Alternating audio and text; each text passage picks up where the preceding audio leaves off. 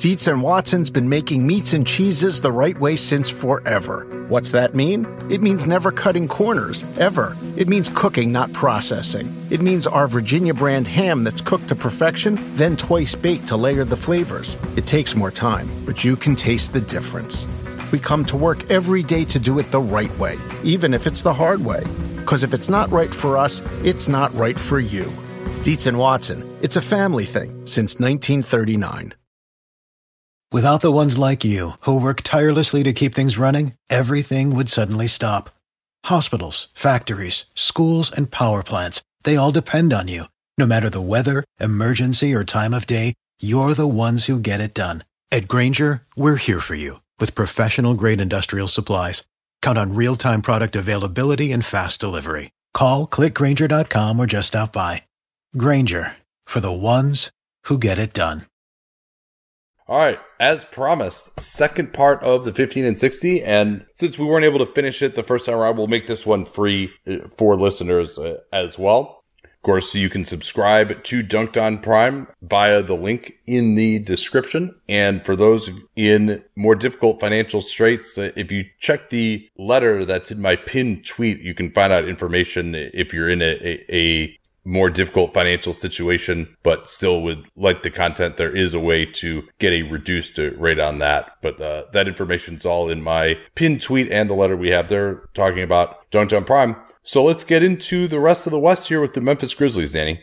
Yeah, the Grizzlies are now 14-10, a surprisingly strong 8-3 since the last 15 and 60, and that includes their win over a shorthanded, Bamless Miami team on Monday. They're still, despite being 0 for 500, below water in net rating, negative 0.8 per cleaning the glass, which is 18th in the league, 11th on offense, 26th on defense. And both 538 models are pretty optimistic on the Grizz now. They've actually bumped a lot in the last couple days. Projected to be 5th in the West with 45 wins, 80% chance on Raptor, and then a 76% chance of making the playoffs in the ELO model. I think a good place to start with this is a question from @ParkerVB901. What is the realistic path for Memphis to get to championship contention? Well, it starts obviously with Jaren Jackson Jr. and Ja Morant becoming all-star level players, Ja being all-NBA and Jaren Jackson being an all-star. And I think both have taken some pretty good strides in that direction so far. Jaren Jackson, to me, despite all the issues that they've had on defense this year, I think he's taken some steps forward. He's not fouling as much. His rim protection and his help rotations have been much better. He's just getting his hands on more balls. The statistics in terms of deterring shots and forcing guys to shoot a lower percentage around the rim are pretty solid. Offensively, I would like to see a little bit more domination from 2-point range for him. And he's not quite at the crazy level of 3-point shooting that he was 2 years ago, but 37% obviously is totally fine. I just think he's not taking enough shots around the rim, and some of his post-ups have been pretty ugly. Those hook shots are not going down for him this year. So I think there should be more space for him to get, especially when he's playing center, to get to the rim more than he is. But overall, I think it's been a successful season so far for Jaren Jackson Jr. because he's taking a little bit of that step on the defensive end. They're not getting what's the rebounding like with him at center? That's something actually we should probably look at. I looked at it earlier, but I should probably update it now. Okay, when Jaren Jackson is at center, they have a 28 opponent offensive rebound percentage. That's not great. No, that's not great. And they're fouling a ton in those lineups too. One of the higher foul rates in the league. Yeah, so that's still not incredible. Now, there are other players on the team who also have to play defense and rebound in addition to him. But I think they're getting to a point now where, and his box out technique is still not amazing. So those are the two biggest things that need to happen. And then someone on Bane, Tyre Williams, or potentially a future draft pick is going to need to become a potential third star on the wing. Dylan Brooks, I think, is what he is. Maybe more of a bench scored. I think he can start still, but as maybe not a guy that you want having a huge role in your starting group offensively, I would say. But I think Ja and Jaren Jackson Jr. taking a step forward was kind of the number one thing. And obviously, particularly Jaren Jackson Jr. has to continue with that. But I think that the play of those two so far is one of the more encouraging things for Memphis this season. Yeah, and I'll say it's a pretty high bar, not because to me, the amount of teams that have won a championship without an MVP caliber player is pretty low. You need probably need a guy like Kawhi to honestly to make that happen. And it's rare for guard-sized players to be MVP caliber. It can happen. It has happened. But Ja Morant's going to have to make it pretty deep into all this. I think it's possible. The other path for the Grizzlies is that, they have meaningful cap space and they could open up even more pretty easily if they wanted to move on from somebody like Melton. I like D'Anthony Melton, but if you wanted to get into like that $25 million, maybe you can get somebody through a trade or through a signing that can be the target. You don't necessarily have to get the idea with Kristaps Porzingis where it's the second best player on your franchise moving forward. If you could get a strong number 3, that would really move the needle, especially if that guy was a forward that could kind of balance the rotation a little bit. Yeah, so Daco Carter is asking our thoughts on Desmond Bane. He says he likes his pick and roll passing ability. Yeah, I've liked it too. Bane more comfortable with the ball in his hands now, and like the preliminary pick and roll numbers are pretty good if you include passes. 0.85 points per possession, which is, that's middle of the road, but middle of the road for somebody who hasn't been asked to do that before is actually pretty good. The challenge for me in that element with Bane, though, is just, okay, he's better at that than you thought, but how do you maximize that? And it's more opportunistic for me than you're going to use it all the time, but always good for a player to have more skills than you expected. And so I like Bane. I think that he can fit in well. I don't know yet whether he's like a surefire starter or somebody that can be, that can be in that mix at moments of time. And I'm going to be interested, as he gets stronger in terms of how much of a multi-positional defender can he be, and like can he slide either direction from being the 2 as his base position, and the more he can do on that end, even if he's not the lead defender on all these guys, that gives you more latitude for that other player. And so I like Bane. I think that it's encouraging that he has been asked to do more and has done more this year. But part of the reason guys end up getting slotted as 3 and D is because they're not good enough at those things, even if they're capable, to make it something that a team really wants to focus on and feature. Got an interesting question from Josh. Basically, the idea that if Bane, Melton, and Morant are on the guard positions, then you have some of the other things. Is it a rough skeleton of like a Warriors-esque team with a superstar point guard being able to switch 1 to 5? Well, I don't think you could switch 1 to 5 necessarily with all of their personnel. I think you might actually go for a couple different archetypes depending on which lineups are out there. I mean, Ja, as much as I like him as a player, that's not really something that he does well, and he is a point of failure defensively significantly more than Steph. But one of the challenges there, ties in with something that I brought up in terms of the third best player, is that I think you need a lot more depth and defensive intelligence to really reach that model. Like the Warriors, especially if we're talking about the 14-15 Warriors, which I think is you're not getting Kevin Durant here. So that's probably the model that you're going for. That's going to take a lot of development for the players that they already have, and potentially getting that number 3 through free agency or trade. So I think the idea is interesting, and that you kind of going more for that model than some of the other ones that are out there. But I want to take a second to appreciate how hard it is to build a championship level team with that model. Yeah, I think so. And obviously Ja will have to get better defensively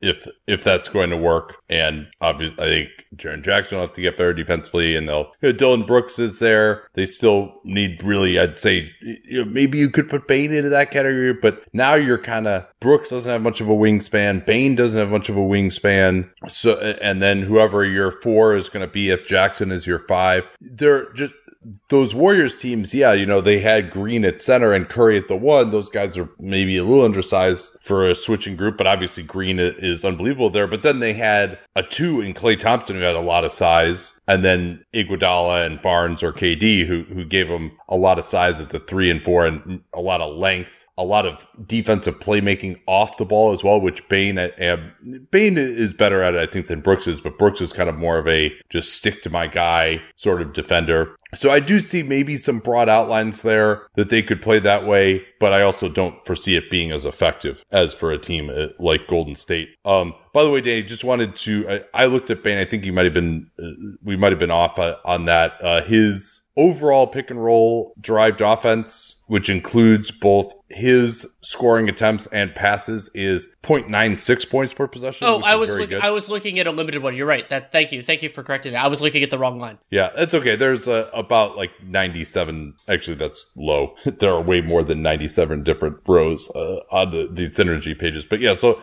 those numbers have been more encouraging. And just to get a little bit deeper into Bane's performance in the pick and roll, basically dribble jumpers and runners. That's 27 of his 34 attempts out of pick and roll have come that way. He's only gotten to the basket 6 times. 3 out of 6 on those got fouled once. I think his finishing at the basket is a little bit rough just because his arms are so short and it's just tough for him to get that extension and get the ball over the shot blocker. He's not an explosive athlete either. I think he's being more of a second side guy. I think is probably going to max out where he can be. And yeah, the fact that he can late in the clock take some 2-point jumpers and make them out of pick and roll, throw a few passes and nice. But I also don't think that he is going to draw the defense quite enough as a scorer or be that elite kind of pick and roll operator passer like some of the point guards who run a lot of pick and roll but don't score that well are. So I think he could be a nice secondary option. I would, especially given his age and the lack of length and athleticism, I don't think there's much more upside to explore than that. Maybe if he becomes an unbelievable off the dribble 3-point shooter and then he can bend the defense that way. But there are very few guys in the NBA who are just a must blitz off the pick and roll due to their shooting ability. So should we move on here? Yeah, let's do it. The next team alphabetically is the Los Angeles Lakers. They are 12-12 on the season, 5-6 since the last 15-60, and even more concerning than the record is negative 3.3 net rating. That's 24th in the NBA. They're 23rd in offense and 21st in defense. And 5-8, which their models haven't liked the Lakers all year, really don't like them now. Raptor, 27% chance of making the playoffs. 36 wins would be 11th. Elo, a little bit better at 45%. Could start with this question from Marcos. Could the Orlando Wings help the Lakers? Brian brings up Terrence Ross and Gary Harrison. Ross, one of the big challenges there is a similar thing to some of the other guys that they brought in, which is that Ross is more of a one-way player. I don't think that his defense is to the level, and I don't think that to the level that the Lakers, especially as a playoff thing. Like, could he help them right now? Yeah, potentially. I mean, they need help in their rotation, but they're going to get some guys back. Harris is more interesting to me because I think that he brings, if healthy, which is a huge caveat for him, he brings some defense and also he doesn't get in his own way offensively and brings something that the Lakers would not have needed last year, but is something that they need this year. So I think as a buyout candidate, if you could think that he could use this time to get his body right, yes, I think Gary Harris could help the Lakers. Would they actually play him over some of these other guys that they brought in over the offseason? I don't know. Yeah, Gary Harris is essentially just a worse version of KCP at this point. But they desperately need somebody like KCP, so... Yeah, and Harris, though, I think Zach Lowe wrote about him a little bit recently that, this is a guy who's averaging 17 points a game at one point, and he's just the physical toll I think that all these injuries have taken on him. He can't finish at the rim anymore, which used to be a fair amount of his game. He doesn't get out in transition anymore. He obviously can't hit shots, and he's basically just a pure defensive guard at this point, and there might be some use for him. I would be very interested in him as a buyout guy. And if you play AD at center, maybe you can get away with playing Harris some. If you're going up against, say, the Warriors, he could be useful. But yeah, other than that guard defense, he does not bring a ton. And Terrence Ross, I think they kind of already got the same guy in Wayne Ellington. I would say Ellington maybe is even a slightly better defender than Ross. Ross has more athleticism, but he's one of the worst defensive guards in basketball. And Ellington, I would consider a little bit more reliable of a shooter. Ross has really been struggling he struggled last year too, and now he's really struggling this year to hit shots. So I think as a buyout flyer guy, either Ross or Harris might be interested in them. We'll see who else becomes available, but I wouldn't expect either to particularly change LA's destiny. I don't necessarily want to make it a full Watfo, but we can do this question from Alexander Mamario. He said, Watfo, the odds that Westbrook is traded by the deadline or opening night 2022. And an important element to consider in these is not how we feel about it, but the people who are making this decision. That includes Rob Pelinka, that includes LeBron James. And when do they identify, if they even ever agree with the way that we assessed it, when would that happen? And so Westbrook overall for the season at this point, 52% true shooting on 28 usage, 37 assist percentage. The efficiency is actually ahead of his full season numbers last year for the Wizards. I believe it's also well ahead of where he was at this point last year for the Wizards, because remember how horrendously he started the year. But I don't think, my instinct is that the people who thought Russell Westbrook was going to make sense, I don't think they've gotten enough information yet to have changed their mind. That if that happens, it would happen, I think, during the late season and during the playoffs. So I would say the odds that he gets traded in season this year are extremely low, unless there's some sort of personality thing where it's like, okay, we're going to do it. And then in the offseason, I would say it's possible, but still pretty unlikely. And then the shifting factor is that Russell Westbrook is going to get paid $47.1 million next year. So what team is interested in that? And the Lakers don't have a ton of assets to make it a salary dump deal or anything like that. Yeah. Also, I don't know who would want Westbrook. If he's failing in LA, it seems like this is the last stop. The Lakers are willing to do stuff that some other organizations are not. One of those, I think, would be acquiring Russell Westbrook in the manner that they did. And yeah, I just don't see the team that is interested in Russell Westbrook. Acquiring Russell Westbrook is a win now move. Nobody's in more of a win now mode than the Lakers are. And, maybe if the Lakers, are the 7th seed and get bounced out in the first round or don't even make it into the playoffs, then maybe there's a feeling that there needs to be another huge shakeup for the 97th consecutive year, other than the year they won the championship.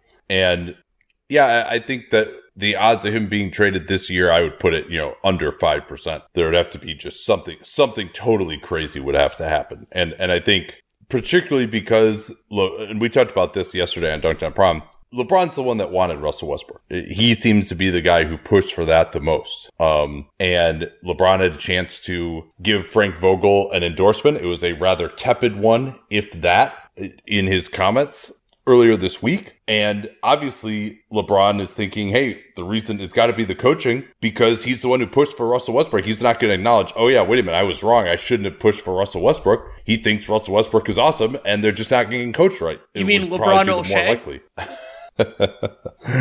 Yeah, exactly.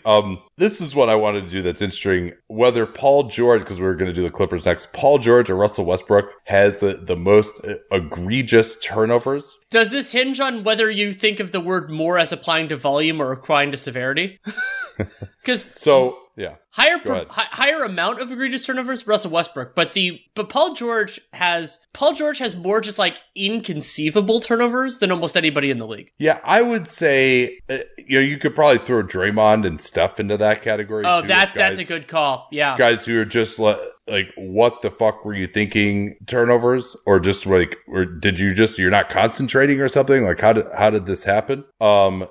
Completely inexplicable. But I would say Russell Westbrook has more turnovers. Most of his come from not just bad decisions at the time of the pass, but it's getting himself into an impossible situation with the dribble where then he's just very likely to turn it over. Whereas George, I think, is kind of more, it's just the weird decision making. So here, let's take a look at the play-by-play here. Russell Westbrook, of his turnovers, they'll be categorized, Basketball Reference has this, as either bad pass or lost ball are your two most common turnovers. So lost ball is like a dribble turnover.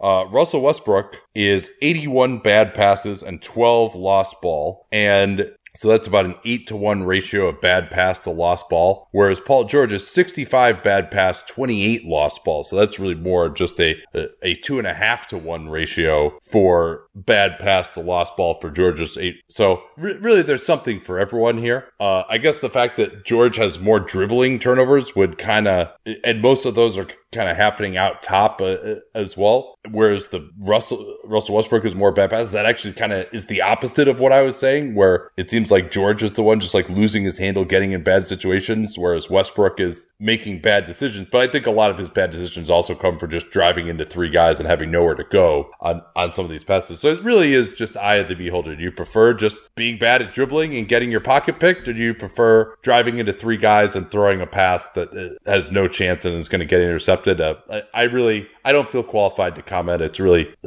two equal forms of art, perhaps. Man, it is crazy to think that I've been working with Helix Sleep since 2015. And I think that's because my story with them seems to really resonate with listeners. If you've never heard it before, that was kind of the beginning of the direct-to-consumer boom. And there was another very prominent mattress company at that time that was trying to convince you that mattresses were one size fits all. They found the one formula, the one mattress that was going to work for everyone. My then girlfriend, now wife, and I ordered that mattress. We ended up having to return it because, hey, guess what? Not everyone is the same. And then she did some more research and found Helix Sleep. We took their sleep quiz and we found a mattress that actually worked for us and our body types. And Helix offers 20 unique mattresses. Everybody sleeps differently, and Helix mattresses are designed for specific sleep positions and field preferences, hot or cold, side sleeper, back sleeper. So take that Helix Sleep quiz, find your perfect mattress in under 2 minutes, and it's shipped straight to your door, free of charge. It's no risk because you really need to sleep on the mattress in your own home. You're like, well, how should I order this if I can't sleep? I'm like, yeah, you're not going to learn anything by going to the mattress store and sleeping on the mattress where, do I take my shoes off? Do I leave my shoes on, but then my feet kind of hang off the bed because I don't want to put my shoes on the bed? And is it weird that I'm laying here for more than 30 seconds? You can't tell anything under those circumstances. You might as well just order it, get it sent to your house, get that 100-night trial. They're 10 to 15-year warranty, depending on the model. And there's never been a better time to try a Helix Sleep mattress because they are offering 20% off all mattress orders and 2 free pillows for our listeners at helixsleep.com/capspace. Easy to remember /capspace. We talk about all the time here on the program. That's helixsleep.com/capspace. This is their best offer yet. I can attest to that since I've been working with them for 9 years, and it won't last long with Helix. Better sleep starts now. Don't forget that /capspace URL to let them know that you came from us. Man, I just love American Giant. Just an amazing clothing company. I was reminded again of how much I love it when I drove from California to Montana over the All-Star break. And you know what it's like when you're on a long road trip and it's cold, particularly when it starts off warm in the Bay and then we get into some really cold areas. You're like, well, I don't want to wear like my jacket in the car, but then when I get out to fill gas, I'm going to be freezing. But the American Giant hoodie was perfect because despite being made out of a nice heavy material that'll keep you warm, it's not too hot as well. So I was able to wear it in the car, not be too hot, step out of the car, and still be warm enough when I was filling up gas or going into a restaurant or something that I didn't feel like I needed my jacket even when it was cold outside. These things are amazingly durable. I proposed to my wife wearing an American Giant hoodie in the Grand Canyon almost 7 years ago. I still own that same hoodie. I still wear it constantly. And American Giant has since spread out into all sorts of other types of clothing, like their premium Slub Crew tee, the No BS high-rise pant, the slim roughneck pant featured in Giant Magazine issue 2. Every American Giant piece is made in America and designed to last, no exceptions, and it provides year-round comfort. So find a closet staple for every part of your spring days at American-Giant.com and get 20% off your first order when you use that vendor code CAPSPACE at checkout. Easy to remember, we talk about CAPSPACE all the time here on the program. That's 20% off your first order at American-Giant.com. Don't forget that CAPSPACE code to let them know you came from us. So let's move on to the aforediscussed LA Clippers. They are now 13-12, slightly ahead of the Lakers. 5-8 since the last 15-60, but they have a positive net rating plus 2.1, which is good for 11th in the league, and that's because of their defense. They're 24th in offense, 2nd in defense, and 538's Raptor model projects them to finish with 42 wins, which will be 7th in the West, 70% chance of making the playoffs, and Elo a little bit less optimistic at 65%. And we could start with this question from Film Cricket. How difficult would it be for the Clippers to re-sign Isaiah Hartenstein in the offseason? How much will he get as a free agent? And the overall situation for the Clippers is one that Clippers fans should be familiar with, which is a player on a 1-year contract. At the end of that, you only have non-bird rights. And so non-bird rights allow you to give him a 20% raise unless it's willing to use the mid-level exception. And Hartenstein, tough guy to, we've at many points it's been how does a guy get off of a minimum? And I mean, some of the on-off stats and everything else are really loving what he's doing so far this year. But especially at center, I think what it would take is, JaVale got well over the minimum, but he was established and had won championships and everything else. So I wouldn't be stunned if the market never fully materialized to the point where he, it's a close call for him versus, taking 120% with the Clippers. Yeah. If the way he's protected the rim, I think maybe would encourage some potential suitors. I'm trying to think of what team would be interested in him, though, as a potential starter. Because that really, if you're a backup center, you're not getting more than $5 million, I would suspect. And also, I still think just due to brand issues, Hartenstein, I think a lot of people just won't see how well he's played so far this year. I also think he's still an offensive liability. I don't think he's very good as a scorer, but he definitely has made some strides as a rim protector this year, to be sure. And that certainly certainly has some value. Would he be an interesting buy low candidate for, say, the Charlotte Hornets, just to get a better defensive option in there than they've had? I don't think he's any worse of an offensive player than Plumlee. They're both sort of can only finish on dunks around the basket, sort of offensive games.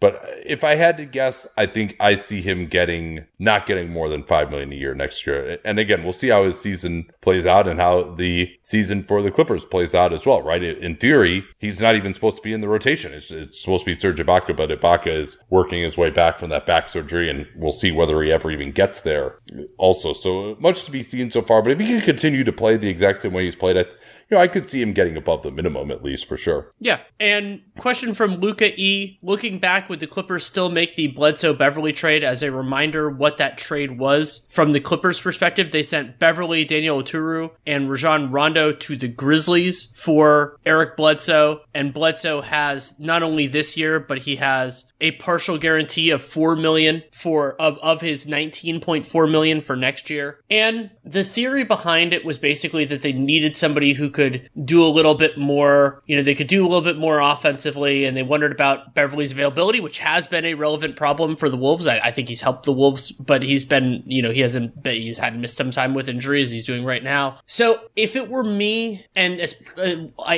especially because I just didn't think that Bledsoe was going to move the needle enough for them offensively. Like, even though I disagreed with it, I understood the concept of the trade. My instinct is that they probably, that he hasn't given them enough to make it worthwhile. Yeah, I think you're probably right there. 26% from three. If there was a thought that they were going to make him a better shooter, this is easily the worst shooting season of his career since he was in a Clippers uniform last time, frankly. And so he's just not getting guarded. He's not enough of a defensive difference maker to make up for it. They still are playing him a lot. I think the acquisition of him is probably the number one reason you can point to that the Clippers offense has been a massive disappointment so far this year. Obviously, you could throw Reggie Jackson in there as well as number two. But I think when you throw in playing Bledsoe and you're also playing a center who doesn't shoot, there's a lot of reasons too. Marcus Morris not being available, Batum being in the protocols, etc. But I think Bledsoe to me is worse on both ends than Beverly. And part of the reason why I think this move was made was acknowledging that Kawhi Leonard's uncertain return this year, and maybe it wasn't worth it for Beverly to keep all those guys around, including Rondo. They saved a ton of money on taxes. This isn't a team going for a championship. If Bledsoe worked out, he could maybe stick around next year, or they can move on from that. So I always thought, hey, they might even be able to get Patrick Beverly to come back next year as since his contract is expiring. So I think it's really, if your goal was to say, hey, let's just make the LA Clippers the most competitive team on the floor that we could have this year, I think that deal very clearly is a mistake. When you consider the financial components and just that maybe it's not worth it to pay all this luxury tax when you're not necessarily a championship contending team this season, which it seems like it's heading that way, and maybe they even are going to need more tweaks if Kawhi comes back. I still think they could put some lineups out there that can cause a lot of problems for people. But even if Kawhi comes back, he's probably not going to be that Kawhi Leonard. I understand the move. It was disappointing. I might have still even done it in their stead, given that you just can't throw, even Steve Ballmer, you can't just throw away his money on a season where you're not a championship contender. And it seemed like, there's a scenario in which Bledsoe could give them more than Beverly. Again, I think both of us thought that Beverly was the superior player. I think that's proved to be correct, but Bledsoe is supposed to be more reliable, but fortunately he's been reliably bad, and, he's a backup at best right now, and they have this huge role carved out for him. So, yeah, that's a long-winded way of saying I get why they did it, but it's sure not helping them this year. Are you ready to move on to the Rockets? Yeah, I think so. Let's do it. The Rockets now have won 6 straight, 7-16. We mentioned yesterday on Dunked On Prime that crazy stat that they're the first team in any sport, as far as anyone could tell, to win 6 straight games immediately after losing 15 or more. They are 6-5 since the last 15 and 60. Negative 6.9 net rating is 26th in the NBA, 27th on offense, although their offense has been a big part of why they've had a resurgence. We've talked about why that is, obviously, with Christian Wood now playing center, Tice's role minimized, and also, frankly, Jalen Green being out. So they've actually put up a $110, I think, in their last 4 games coming into tonight. And their defense actually has been respectable now, 19th in the NBA. They still project for only 20 wins, which would be tied for last in the West. They will not be making the playoffs. What do you want to start with here? We could start with this one from Mr. Random. How real is this Garrison Matthews hot streak? And to put some numbers on it, in the 5 games that Garrison Matthews has started for the Heat, Rockets, same thing. I mean, he's shooting like he was like a member of the Heat at that time. 76% true shooting on 14% usage in those games. He's 21 of 43 from 3, which is completely ridiculous. So, yeah, I mean, Garrison Matthews isn't going to make, he's not going to score 60 points a game on basically just bombing a ton of threes. But he is a good shooter, and the part that he plays in opening up the offense, especially when you're largely using him to replace a big, I think some of that is real, even if he's not going to shoot to this degree for the rest of his life. Yeah, and I've noted that moving on from Jalen Green, at least the way he was playing right now, really helps. Kind of solidifying Kevin Porter Jr.'s role with Wood at center, getting more shooting around him with Matthews, and Armani Brooks also has had his role increased, and he's another shooter who has to be accounted for. That really helps. And I think Matthews made a good call coming to Houston. Remember, he was actually on a 2-way slot with Boston and kind of asked out of that because they didn't see a way for him to get promoted to the big squad. I think with Houston, that's much more likely for him to be able to forge a career here, playing off some of these young players that they have.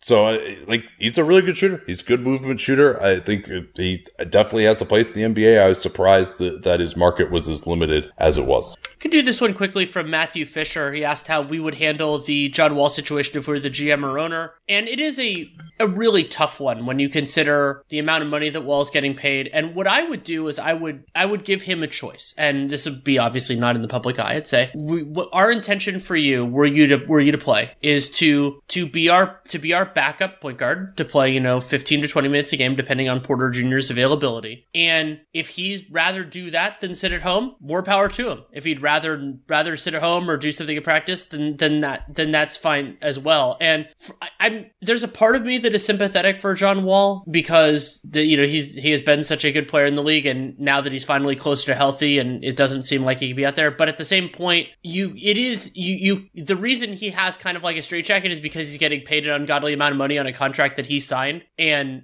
has been paid significantly more than the value he has provided to his basketball teams over that time. So I'm sympathetic, but only to a point. Yeah, I think so.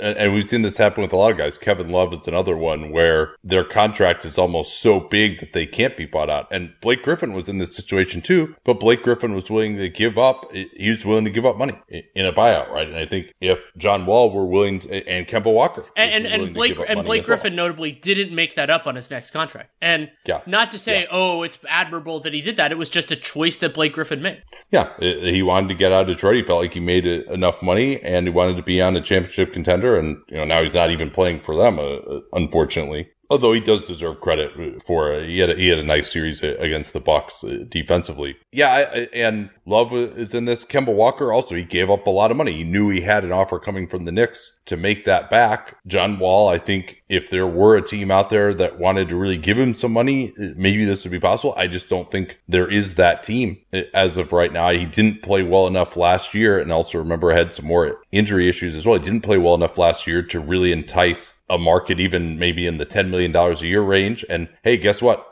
He wants to start. He wants to compete for a starting job. Yeah, Houston is a team that is going to stack the deck against him in terms of doing that because they want Porter Jr. and Jalen Green to be their starters, understandably so, given where the franchise is. But is there another team that's bringing in John Wall as a starter at this point? I don't see one. Yeah. We got asked on Twitter Spaces today, which is available to Dunked On Prime subscribers, about Jalen Brunson and his potential trade market. And I certainly believe that I'm not even sure that there's a team out there that really wants to trade for Jalen Brunson and then bring him in and pay him like a starter. And so, he's obviously considered better than John Wall at this point. So yeah, I don't see necessarily how this is going to resolve, but I would say, hey, you know what? Our plan is to play you 20 or 25 minutes as the backup point guard. And if you're going really well in a certain game, you might have a chance to close games. If we're trying to win, and that's what Steven Silas thinks is best for the team, to close games. But that's where you're not going to start. And, that's just not part of where we are. And, I think that would probably be my approach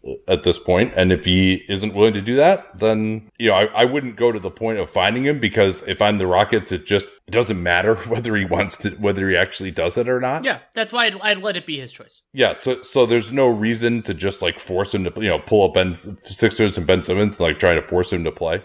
We have a couple other questions. I'll let you pick which one is most intriguing to you. Yeah, Ashley Kissick, what are some realistic landing spots for Eric Gordon? How about a trade be constructed? And I think the biggest question he has that we'll probably focus on here is, would Houston expect any draft compensation? I think that only would be the case if Gordon's contract were being exchanged for a worse one. Yeah, I mean, Eric Gordon making $20 million 19.6 next season is not exactly a positive value contract, even if you like Eric Gordon. Yeah, and in terms of just how good of a player Gordon is, he's kind of in that same realm, I think, as Thaddeus Young, where I don't know that a team would be bringing him in to start, but he could help them as a depth piece and plays good defense, probably more useful when healthy as a playoff player in certain matchups. But then the more complicating factor, as you alluded to, is that $19.6 million for next year. And so Gordon I would say, is not a positive value on his contract right now. He is a positive value as a player. I think he could definitely be an upgrade for some teams like the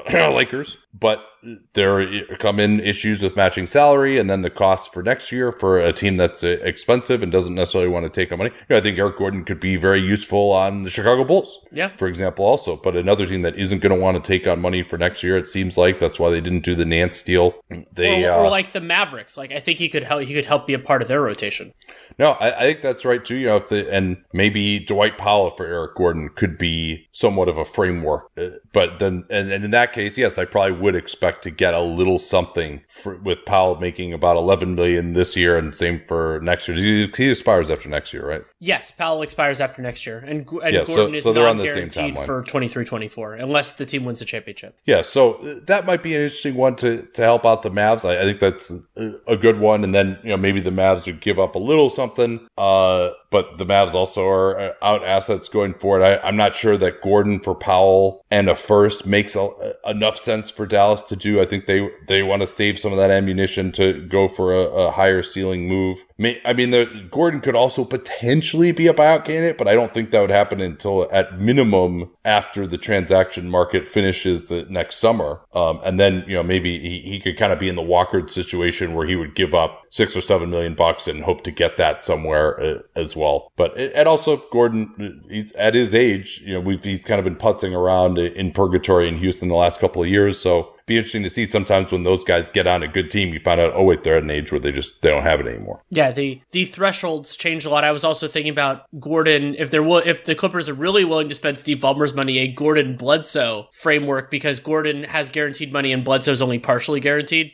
And I actually think Gordon is a much better fit for the full strength Clippers than Bledsoe is, but that would be a lot of money to pay for somebody that you're not even sure is going to start. Yeah, and that would be an interesting one, right? Is that enough for you for Houston? Would you do it simply to get that $15 million of salary relief for next year and not get anything else back? I would. Yeah, what are they doing with that money next year? The Rockets for next year are basically already, they're not going to be a cap room team, it looks like, almost certainly. They're basically right at the cap for next year already. So getting $15 million under wouldn't really help much. They still have room to use the full mid-level if that's what they want to do. And then they have no non-rookie scale contracts on the books for the 23-24 season, other than Daniel Tice. And, or I should say nothing over $10 million. There are a couple of non-rookie scale contracts, but they're pretty low level. So I think Houston's long-term books are good enough that I don't know that I would want to just make that trade. It would just be saving Tillman Fertitta money. But from a competitive standpoint, I don't think there would be a reason to do that trade.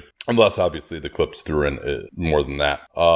Anyone who's seen our YouTube videos knows that I don't wear formal stuff all the time. So when it's time to dress up rather than dress down, I highly recommend Indochino. They were the official outfitter of my wedding. I got my tux from there. All my groomsmen got their sport jackets from there as well. I felt really good about having them be the outfitter of my wedding because all of my groomsmen were going to get stuff that they could continue to wear that fit them perfectly. Because when you go somewhere else, you're not going to get something that's made for you. So why not measure yourself in 10 minutes or visit a showroom rather than feeling like you're wearing somebody else's suit that they tried and failed to tailor for you. And not only does Indochino have the suits that made them famous, but now they've got everything. Blazers, pants, women's wear, outerwear, designed and made for you. Hundreds of high quality fabrics to choose from. European wools, linen, cottons, tons of colors, tons of patterns you can customize. Things like the lapel, the vents, the pockets, and you'll get a piece that is personalized for you in fit and style. Level up your game with Indochino. Go to Indochino.com. Use the code CAPSPACE. Use the CAPSPACE we talk about all the time here on the program to get 10% off any purchase of $399 or more. That's 10% off at Indochino, Indochino, Indochino.com. And don't forget that CAPSPACE code to let them know that you came from us.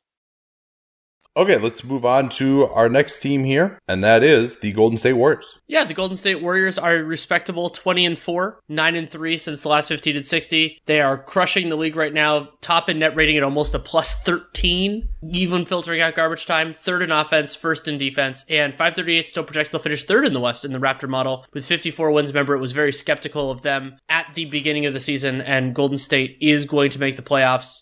Let me quickly, one observation that I had before we get started on the questions for them, and that is a lot of people have been saying, and this came up with LeBron James as well, and it comes up with a lot of these guys. I mean, I shouldn't say a lot of these guys because there are very few who have been able to perform at the level that Steph is at, go into age 33, soon to be age 34. People used to say this about LeBron when he was like 32, 33, of like, oh yeah, he's even better than he ever was. And that's just not true. Nope. That was not true for LeBron. When you go back and look at the force that he was in 2013 Miami, particularly on the defensive end and athletically, even, when you're talking about 2017, 2018, his last couple of years in Cleveland, that, he's playing at the best level ever. He's putting at points, he put up some of his best stats ever, but it was a different era as well. And I would say the same about Steph. And I think the biggest concern that I have, it's not the biggest concern I have about the Warriors, but one of the concerns I have, and this came out in the 3 games two against Phoenix, 1 against the Spurs. Those are all long, athletic, playmaking defenses. Is Steph really struggling to finish from 2? And overall, I think that's been the case this year. Like, he's not getting to the basket and finishing the way he was, and he's not able to create separation off the dribble the way he was either, right? Like, if you put 2016 Steph on an island against DeAndre Ayton, he would just cross that guy up and get a 3 or blow by him and create something good. And I think DeAndre Ayton can stay with Steph in isolation right now. Like, Steph can't get the same sort of separation. The one move he has is kind of the hard dribble left, get the forearm into the guy, use his body, and then go for the step back to his left. And other than that, though, teams that can defend some of the off-ball stuff with topsiding him and that can switch, there are fewer matchups that Steph Curry can torch one-on-one. And that's why he's not the same offensive player that he was 5 years ago, which is no shame in that. He still is a great, great player. But I have more concerns about his resiliency against an athletic playoff defense than I would have a few years ago, even going back to 2019, because, again, just the inability to create his own shot off the dribble is something that he needs to be able to rely on, and he just has not been able to do that. And then also on games when his three-point shot isn't falling, he doesn't have the ability to get in and still shoot a really high percentage from 2-point range, I think, against a good athletic defense. So just wanted to get that out there. Still a great, great player. We know about all the gravity, all that, and what it does for an offense. And it's not like they have any other great offensive players on this team, and they're still third in offense, and that's a big part of him. But all said there, let's get into this first one here. Josh says, can the Warriors still be considered one of the championship favorites, even if they can't rectify how they perform in the non-Steph minutes? Yes, because there are going to be fewer non-Steph minutes in the playoffs. And also because at this moment in time, there isn't that insanely high ceiling championship contender. I mean, you and I were talking about it in the first half of this 15 and 60 about, is there a serious championship contender in the West other than the Jazz and Nuggets? And both of those teams, Jazz and Suns, and both those teams have flaws too. It's not like they're perfect. The Jazz defensive issues have come up, and they would be very prevalent against the Warriors as well. And so can they get there? And then if you're facing, the Bucks could have some challenges with the Warriors, the Nets, and whoever else could potentially get out there. So yeah, they could be the mix, but that it is a real problem. And the kind of the theory of the case, Kerr, to his credit, has done some interesting stuff there, going with a few more defenders and going with some better passers and kind of solving it that way, as opposed to having a capable backup point guard, because Bob Myers didn't get one this year. So I think that's I think it's not solvable, but I think it's not a big enough problem to take them out, assuming everything else is working okay. Yeah, Warriors 13 points per 100 possessions better offensively when Curry is on the floor than off per NBA.com. And the Poole on non-Curry minutes haven't been amazing either. Hopefully Klay Thompson can help rectify that, although I'm so fascinated to see how he's going to look because all these reports, all these rave reports and stuff like that are just still at his age coming off those injuries. I'm not sure how much he's going to be able to give him this year, but I don't want to count on that if I'm them. But you got to, obviously he's making $40 million. You got to see what it looks like and play that out before maybe trying to make a move at the deadline.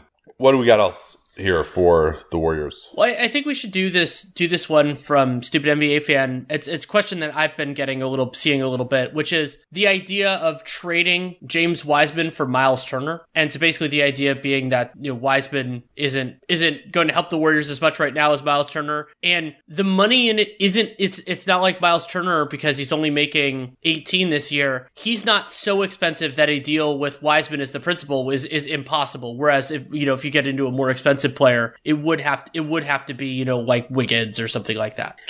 Andrew Clark, where would Draymond Green sit in an all-time? Oh wait, I didn't answer the question. List? Oh, I'm sorry. Go ahead. So my inclination is to say that I would, just because there's a very distinct chance that James Wiseman is never as good a player as Miles Turner is right now. The problem is you would have to conceive of the different defense very differently. Like you can't run things the same way when you have Turner and Green. Now you could be damn good. You're just going to have to be different. And Turner he's a smaller part of the offense. I think that's totally fine. I think that's a criticism that isn't really that damning for me. So if you think you can make a kind of, it doesn't have to be a straight drop or something, but if a less switchy defense possible, I think he makes their closing five better. And that's the whole concept to me that would make a Wiseman trade worth it.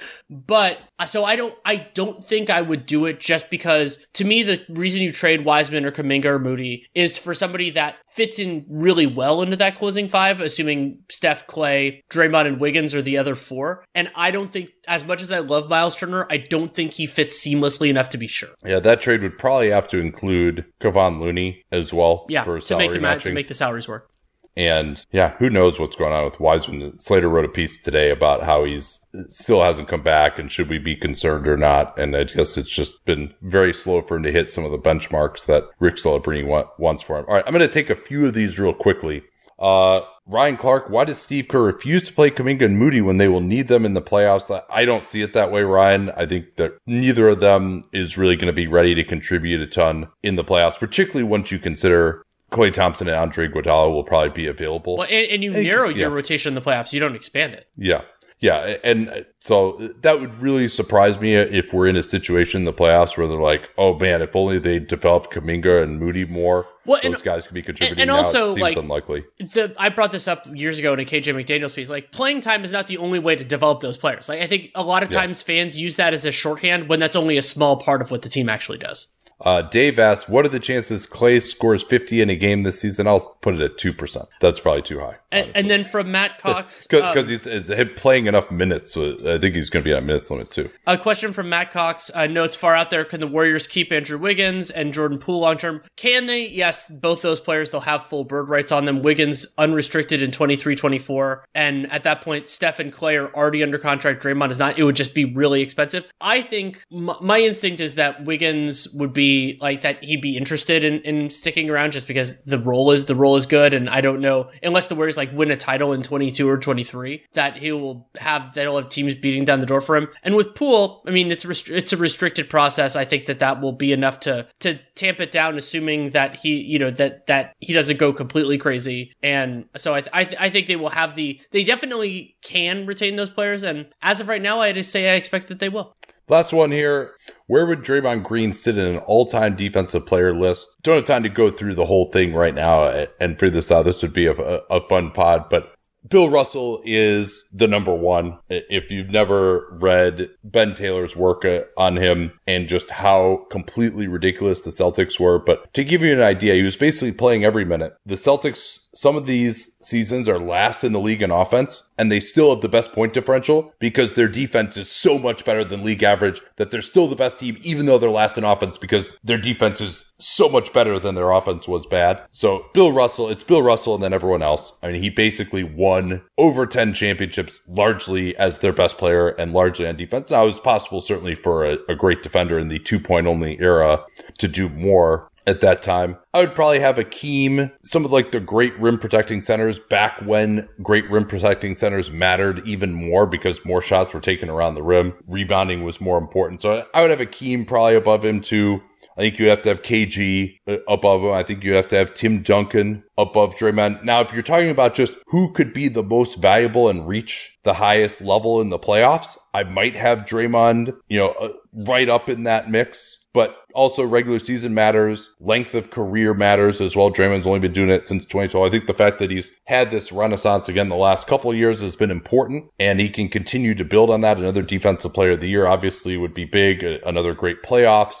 Would we be big in that? I think Ben Wallace probably around a similar category to that. Maybe Dennis Rodman as well would be around the same level. So, I mean, I think he's probably a top 10 defensive player of all time. And then it's also, how do you want to deal with guys like Gobert or Mark Eaton, who is a great defensive player, but are a little bit more one-dimensional than him? I think Draymond's a more valuable playoff defender than either of those guys, potentially. So regular season, you'd have to have him a lot further down the list, but we emphasize playoffs more. So I think probably top 10 all time when you consider playoff results. At Bet365, we don't do ordinary. We believe that every sport should be epic. Every goal, every game, every point, every play. From the moments that are legendary to the ones that fly under the radar. Whether it's a game-winning goal in the final seconds of overtime or a shot on the goal in the first period. Whatever the sport, whatever the moment. It's never ordinary at Bet365. 21 plus only. Must be present in Virginia. If you or someone you know has a gambling problem and wants help, call 1-800-GAMBLER. Terms and conditions apply.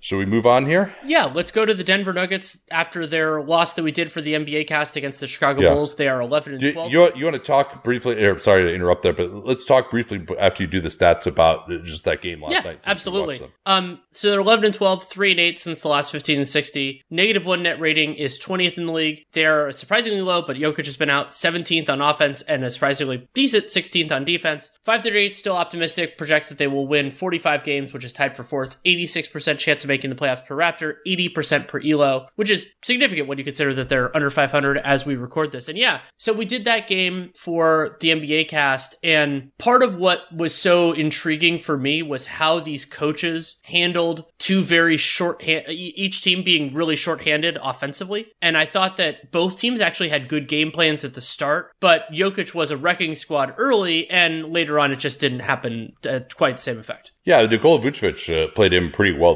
Those guys know each other well, and Jokic didn't have quite his usual touch on some of his mid-rangers. I thought Jokic had a pretty decent defensive game. The biggest difference to me in these two teams was the Bulls transition game versus the Nuggets transition game, and Mike Malone called a bunch of timeouts, particularly at the beginning of the fourth quarter when the Bulls continued to get on and run, and Denver's guards obviously are very limited. Will Barton is just so overstretched as their primary perimeter creator right now. Monte Morris, again, good backup, but asking a lot of him, especially against a good defensive team like Chicago, to be the lead initiator. So Jokic has to do everything. He did have the 15 assists.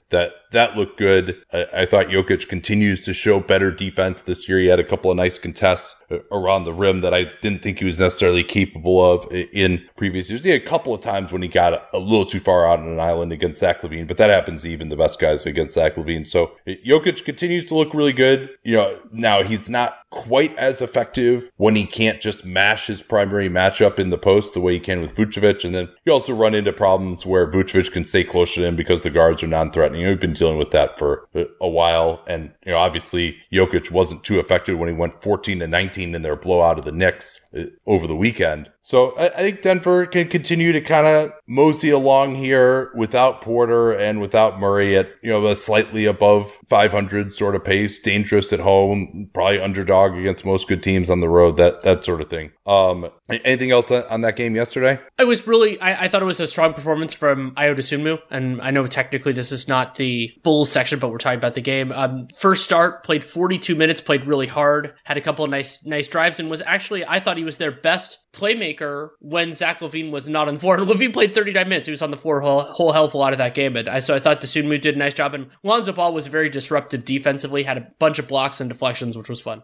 I also thought JaMychal Green had one of the worst games I've seen for a bench player all season. He was 1 out of 8, couldn't finish anything around there, and he missed a layup and a dunk in quick succession. He was a big reason why they got completely smoked in the non-Jokic minutes. I mean, they lost by 12, and Jokic was still +7 in this one. And yeah, Green was -22 in 11 minutes. A lot of defensive mistakes. He had a key foul that turned into a flagrant on a 4-point play that then became a 6-point play, and really enabled the Bulls to get the separation that the Nuggets were never able to clean up late in. I think that was late in the third that happened. It was 77-73. All of a sudden it was 83-73. And that was kind of the end as far as the Nuggets being close in the game. So yeah, JaMychal Green and then Zeke Nnaji, those two guys played on the second unit. Nnaji struggled some as well. He's not a very explosive finisher. And that's a limitation of his game, even though he is shooting it better from outside. He had that great shooting game against the Knicks, obviously. So he's kind of like a 4.5. He doesn't protect the rim as well as I kind of hoped that he would. Malone doesn't really seem that comfortable using him in kind of he's used as more of a combo forward than a center, which he's mobile enough to do and he shoots it well enough to do, but you also would hope he could add more of those center skills. It wasn't a great game for him, wasn't a great game for Green. Those guys will look a little bit better. We did get to see 1 minute of Peter Cornely. He took 2 shots. Danny was excited about that. Yes, I was. Let's do a couple of these questions here, though, before we get moving. So Chris Stevens asked kind of a conceptual one. The Nuggets are in a tough situation when 2 of their 3 best players are out for a while. Would you try to improve the team via trades, draft picks, or tread water, hoping to get lucky in the buyout market? I don't think you're focused on this year at Denver, especially now with the Michael Porter Jr. news. Like, you take your lumps this year. And also, remember that the Nuggets are out 2 first-round picks moving forward. Their 23 is lottery protected, and then 2 years after that is only top 5 protected. So what that means is they're not strong on draft picks, and they already traded RJ Hampton in the Aaron Gordon deal. So this is not an asset-rich franchise at the moment. So I wouldn't be buyers anyway. B, you can't really buy that much with what they have. Yeah, because you feel like their situation this year is with the Porter Jr. injury is kind of trending towards being relatively hopeless. They do have Aaron Gordon now under contract for next year. They should be able to bring back their big 4. Maybe they'll need to kind of improve their backup center situation. I still think that what they got from Millsap last year in that unit with Green was helpful. They haven't really been able to replicate that so far. Nathan asks, what position in the stands do you need to be in March to sit out Jamal Murray for the year if you are the Nuggets? And I think I would need to be like here's the issue. Nikola Jokic is due for a designated player veteran extension after this season. And I think Jokic is competitive enough that he's not going to like the idea of giving up. So I think unless they're just like totally even out of the play-in or like they're desperately scrambling for the 10th seed or something, or obviously if he has a setback as well. But I think it'll be good for Murray to get back. If he's cleared by doctors, they should bring him back for the last month and a half of the season so he can at least hit the ground running next year. Yeah. Go ahead. And there's a risk that he could get hurt unrelated or related to what is happening, but that's why you trust your doctors. And you don't need to keep the powder dry. I think he'll be rearing to play, and I think it's a good idea. If he's ready to go, let him go. Yeah. So Jokic fever dream asks our evaluations thus far. Zeke Nnaji I think I hit on that reasonably well already talking about the last game. Let's finish up here with the 11-11 Mavs. 3-7 since the last 15-60. They've had Porzingis and Doncic in and out of the lineup. As we record this, they're actually playing Brooklyn in Dallas, and Doncic is back along with Porzingis for that game. Willie Cauley-Stein is still out. The Mavs' negative 2.4 net rating is 23rd, so they are lucky to be 11-11. 19th on offense. 19th on defense. So I know Bob Voulgaris has been saying he thinks they're defending better than they had been in the past, but that hasn't really shown up in the numbers. They project for the 6th seed at 43 wins. That shows you how down the West is, at 43 wins to get you the 6th seed right now. 74% chance of the playoffs per Raptor, 65% per ELO. So that means that their projection system kind of likes the players better than their performance so far. But those Raptor odds don't know that Jason Kidd is now the Mavs coach either. What do you want to start with here? Let's do this one from Wayne Spooney. Is Dallas in no man's land, not good enough to truly compete, but not nearly bad enough to be the top of the draft? And my answer is yeah. I think that it is really hard to add the things that Dallas needs in order to, if the goal is to win a championship or at least be a viable contender, Luka can get to MVP level. I mean, he's already been in that vicinity, but you need more than that to be a really competitive team. And so Dallas has a number of different problems, but one of them is also just the relative age of their roster. So you think about how the passage of time is going to work. And so Tim Hardaway Jr., age 29 season, Finney Smith, age 28, Porzingis, age 26, Brunson, 25. But then like a lot of their role players are in their early 30s. And so a team that doesn't have financial flexibility, a team that doesn't have draft assets, they're going to need to strike it rich in some form, whether that's like a late first round pick that absolutely hits it out of the park or one of the better mid-level exception signings. I mean, the gold standard there is probably PJ Tucker. And if the goal is to win a championship, it's going to be really hard for Dallas to do that over the next 5 years. No, we get so many questions from Mavs fans about this, of what would you do and how can they get into championship contention? And I feel bad because I don't really, they are one of the teams for which I just don't really have many answers at this point in time. And normally you would say, all right, you wouldn't say blow it up necessarily, but you can't do that when you have Luka anyway. You're continuing to build around him. Well, and you're going to be so good that you're not going to get the benefits of tanking. Right. No, that's obvious, unless there's some kind of an injury for Luka that's long-term or something along those lines. So, they fired some bullets here. They've changed out their head coach and their front office. Maybe there's a thought with that would help them in free agency. Well, it didn't. Their big free agent was Reggie Bullock. It seems like every year the Mavs have a chance, all this cap space, and then they end up just, signing someone at the mid-level and keeping all their exceptions and just staying over the cap, even though they could use cap space because no one wants to go there. I do think that's concerning that it doesn't look like Luka is some huge free agency draw. And also free agency just isn't a way to get guys anymore at this point in time. And they still are out that pick going into the future from the Porzingis trade. They don't really have any good young players in the pipeline that you think are going to change their destiny either. Yeah, it's a very difficult situation. Let's get to this question about Jason Kidd. Sure, the one from Garrett. How much of the blame for Dallas's offensive struggles would you place on Kidd, or is it poor player performance, outlier shooting numbers? And I think it's a mix of both. For those who remember, I did a 15 and 60 segment on this a couple of weeks ago, and I mean, you don't expect to get the kind of the updated numbers on it. Reggie Bullock, 45% true shooting in 21 games. Hardaway Jr., 51%. Finney Smith is at 55 now. He's improved. And then, of course, the Luka struggles are on top of all that kind of stuff. So, yeah, you expect that to be there. But I also think that those players aren't in as good a position to succeed because the offense is taking shots in worse places and doing some of the other Jason Kidd stuff. Yeah, they are taking shots in worse places. Their play types are pretty normal in terms of compared to last year. The only thing that's up is they haven't gotten much more transition than they did last year. They're 22nd now. I guess that's actually points per possession rather than percentage of the time in transition. But, in percentage of the time, they've gone all the way from 30th to 28th. Thank you. Yeah. So that's not, and they don't have a point guard who's really going to push it really hard. Luka Doncic has to run everything. So asking him to also push up hard on every rebound is probably not realistic. He's also not that fast, although I think he can. That's one thing I would have liked to see him do more in transition. I thought he was pretty good there in Europe, but they've done just a little more posting up 7% of the time rather than 4%. So that's probably what's leading to an increase in mid-range shots. But those post-ups have actually been relatively effective, 0.96 points per possession. I don't know that that's the problem for them. I think their biggest problem is just that they're not hitting spot ups, and they already had a problem of not hitting enough spot ups last year. That's part of what made them that ridiculous offense in 1920 was they had really good shooters. Then, of course, they lost Seth Curry, and that's sort of been on the vanguard of their problem at making open shots. Yeah, one way of quantifying that, Dallas shot 40% on corner threes in that 1920 season, 37.6 last year, 34.6 this year. Yeah, I mean, corner threes, especially when you have Luka, those are wide open shots. Like, you should be hitting at least 39% on those if you're a decent shooting team. Let's do one more here before we wrap up. So we can do this one from Nepper.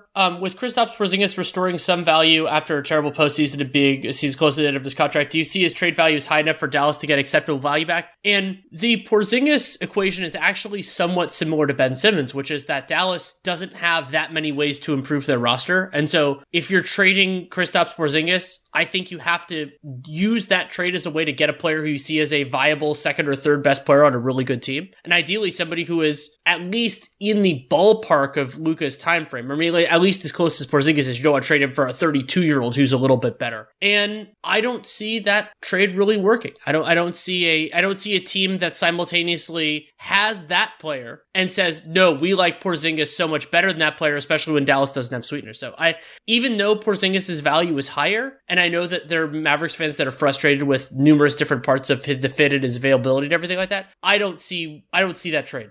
All right, well, this was fun. Glad we were able to finish up for you guys and hope you enjoyed on the free feed. Please consider subscribing to Dunked On Prime. This is going to be the last of the freebies. We actually were doing one more this week, but it would be great to have you on there as well. You can also give Dunked On Prime as a gift as well if you are listening ad-free right now on Dunked On Prime.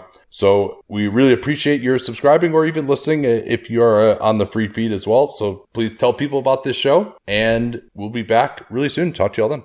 At Bet365, we don't do ordinary. We believe that every sport should be epic. Every basket, every game, every point, every play. From the moments that are legendary to the ones that fly under the radar. Whether it's a three-pointer at the buzzer to tie the game or a player that goes 2 for 2 at the foul line. Whatever the sport, whatever the moment. It's never ordinary at Bet365.